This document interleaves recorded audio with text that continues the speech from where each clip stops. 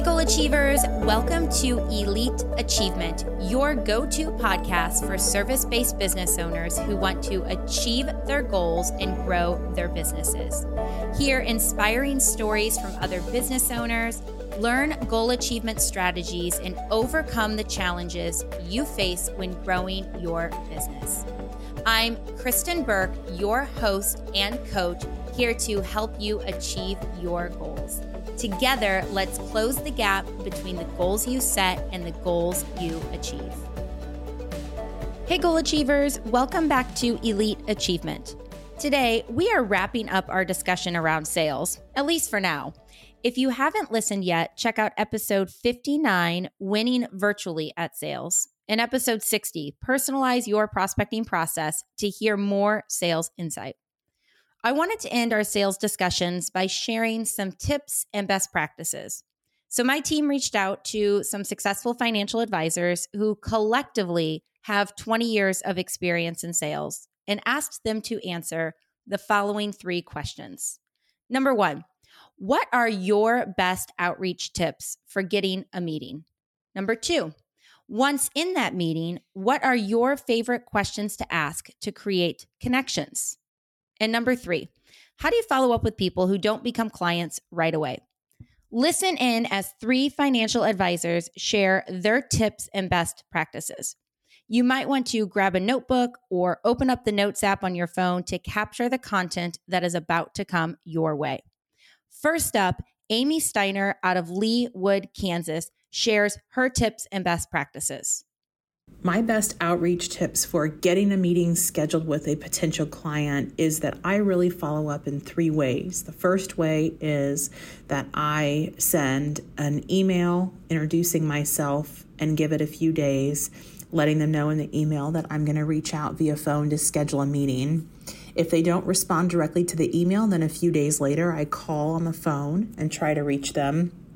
And lastly, if I don't connect with them via phone, then I will shoot them a text within the next few days after to follow up with my voicemail and email and hopefully get a meeting scheduled via text. Once I'm in that meeting, some of my favorite questions to ask to create connection with potential clients are open-ended questions such as, tell me what's new in your life or what's going on right now. What makes you interested in us scheduling some time to visit? Is there anything in particular that you're concerned about from a financial perspective or anything that weighs heavy on your mind? And I also always want to ask about their family, how they got into the career that they're in, what their background is from an educational standpoint, to find if there are any commonalities between the two of us. If after I meet with them and take them through the sales process, they don't become clients right away, I send a follow-up email usually 3 to 6 months after our initial meeting, just checking in to see how things are going, or even try to establish a set follow-up call with them that maybe now is just not the right time, but things tend to have a way of changing and that I'd like to have permission to follow up with them in 3 to 6 months. If at that time I'm still not able to connect with them, typically I will wait another month or 2 and then follow up with them via email,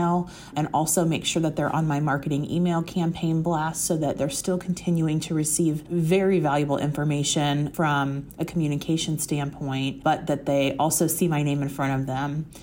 And lastly, within the first year, at that 1-year mark of the initial meeting, I'll reach back out to them to see if now is a better time to connect as well. And if I still can't get a hold of them, I don't take them off of my call list or my email list until they tell me to. So I know that they're still going to be seeing my name and hopefully they'll reach back out. And I have had a few potential clients that have circled back with me within that first year or 2, that timing just wasn't right initially, and that now is a better time and we're able to engage and take them through the sales process at that time.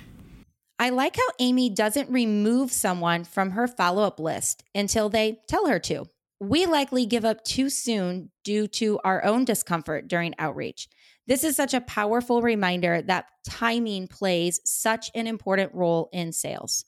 Next, Tori Garber out of Las Vegas, Nevada, shares her tips for outreach, favorite questions to create connections, and follow-up processes for when someone doesn't become a client. What are your best outreach tips for getting a meeting? 1. Calling prospects and clients between 5 and 6 p.m. is the best time of day to reach people. They're at the end of their workday, but typically haven't started with their family evening routine. 2. Overcoming their objection. Often, there is simply a misunderstanding or miscommunication to clear up. For example, if they say, "Tori, thanks for calling, but I'm already working with a financial advisor," I could respond, "That's great. I'm not interested in replacing them. I want to fill any gaps and enhance what you are already doing." 3. Refer back to the nominator.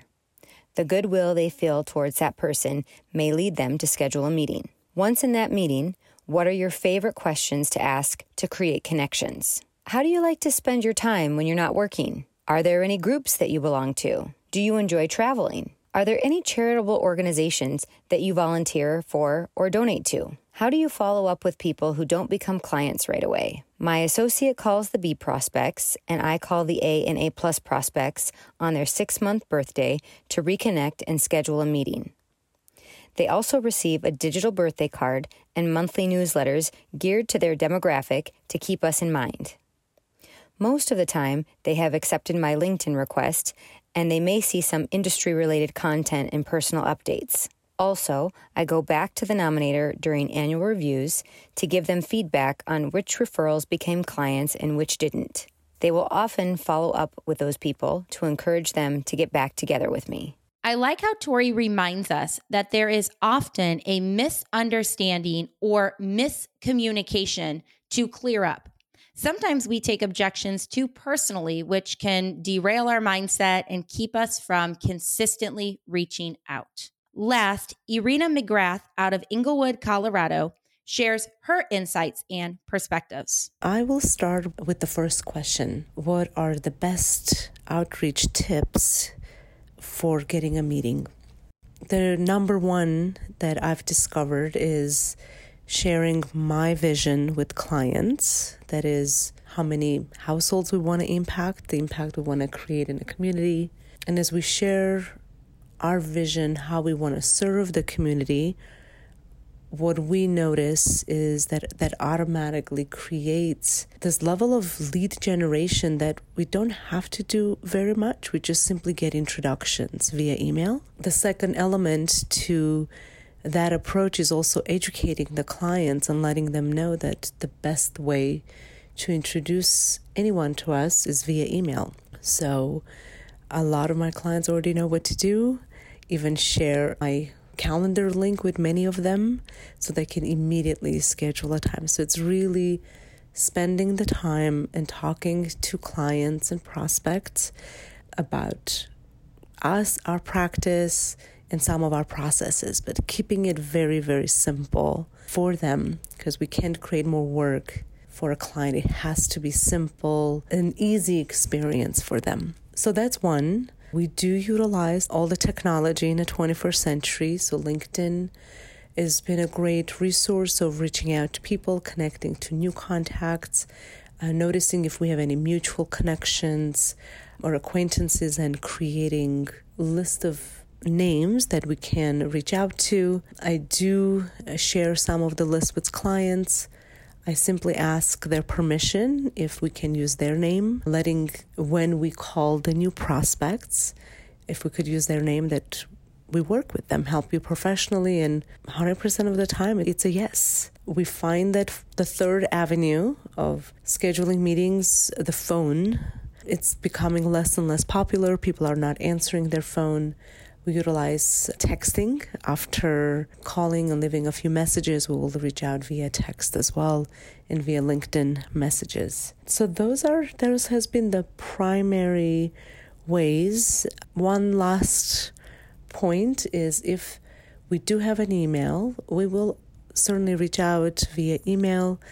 And one of the best tips that I've gotten from working in startups in Silicon Valley is that we do have a practice of reaching out to everyone minimum of 7 times before we let that individual go. And then we move on to a new prospect. Either phone calls, emails, LinkedIn messages, 7 times, and then we move on. What are my favorite questions to ask to create connections? I do focus a lot on the psychology of money. There's quite a few favorite questions. I'll focus on 4. Is I simply ask the prospect in the meeting to tell us about their relationship with money. And we'll say, please tell me about your relationship with money, whatever that is. And part of question is also asking them what has been the message that was sent to them about money in the family they grew up in. Did the parents talk about money? Was it a struggle? Was there any education about money? So it opens the doorway to learn about how an individual views money and the psychology around it. I also really enjoy asking in meetings for clients to share with us the best financial decision they have made and the worst financial decision they have made. Just pause and let them share their experience. We also ask what brings you joy. That is, when you're not working, you're at home, what brings you joy? And it could be as simple as an activity with family or travel. A doorway to learn more about the client and who they are as a human being. But most importantly, we also ask a lot about goals and motivations. So one of the questions we ask is, what motivates you enough to change your behavior to create a better life for yourself and your family? And how do we follow up with people who don't become clients right away is the third question. We sent out emails every 3 months to everyone that we enjoyed talking. They did not become clients. And everyone gets an email from us towards end of the year, really just celebrating end of the year, the beginning of the new year, asking them to reflect on the year, think about their goals for the following, and asking them to meet with us so we can discuss their savings goals for the next year. I also call them, and we call every 6 months, and we send out emails every 3 months. And it's almost like a well-oiled machine that it just happens automatically. And if a client doesn't want to reach out to us, they can simply opt out and we will not bother them in the future. Irina's end of the year email is relevant right now as we near the end of 2022. I also like how she encourages us to make it simple for clients to make introductions and reminds us that we can't create more work for a client. Thank you, Amy, Tori, and Irina, for sharing your tips and best practices. It's clear from your responses that you each have specific processes for outreach and follow-up. Establishing processes helps us remove the emotional decision-making from sales. Check in with yourself. Do you have a process for outreach? What is your process for follow-up? I bet you have some follow-up opportunities in your CRM from referrals and meetings you kept earlier in the year, which can help you finish this year strong. You likely have an opportunity to set some practice management goals around outlining and following outreach and follow-up processes for the new year. As I listened to Amy, Tori, and Irina share their insights, I am reminded that there is room for individuality as you establish your processes. They each shared a variety of different questions they rely on to build connections in meetings. I encourage you to think about your own favorite questions to establish connections. With that, goal achievers, keep celebrating your weekly wins, noting your lessons learned, and identify your priorities for next week so you can continuously pursue progress in the direction of your goals. Thank you for listening to this episode. Be sure to subscribe to this podcast so you don't miss out on goal achieving and business growing wisdom. If you want my best goal achieving tips and a monthly reminder to check in on your goals, join my email list at kristenburke.com.